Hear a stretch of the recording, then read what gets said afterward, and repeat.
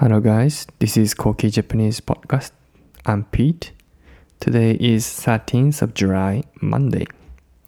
Here are today's news. In Hokkaido, where Ainu, the indigenous people, thrived since the 10th century, a national museum called Ainu Museum and Park has opened last Sunday. At the opening of ceremony, there were the governor of Hokkaido, Naomichi Suzuki, and the head of office of Ainu, Toshiya Tone. As far as I researched, none of the attendants raised topics such as discrimination towards Ainu and the occupation of the land by the Japanese pioneer in Meiji era. The facility, also known as upopoi, which means singing in a large group in Ainu language, should it be exploited by the tourism. In the far east of Russia, thousands of protesters marched for the jailed governor of Khabarovsk, Sergei Furgal, who is remanded in custody over the alleged murder 15 years ago.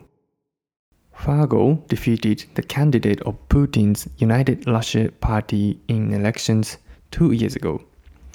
Estimates by regional media and opposition put the number of demonstrations on Saturday at between 5,000 and 40,000, BBC reported. According to the Russia's law, Putin will review this case personally and decide whether Furgal resume his duty or not. A Chinese activist in Melbourne was tracked by the authority in China over her online activity. A woman known as Zhu organized rallies in Melbourne in support of Hong Kong protests and whistleblower Li Wenliang, the Wuhan doctor who died after first warning of the coronavirus outbreak.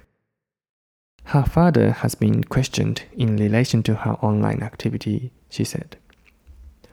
The video footage shows a police officer telling that she is not permitted to post via a Twitter account, despite Zhu denied that it's not her account. SBS reported. Thanks for listening. またね。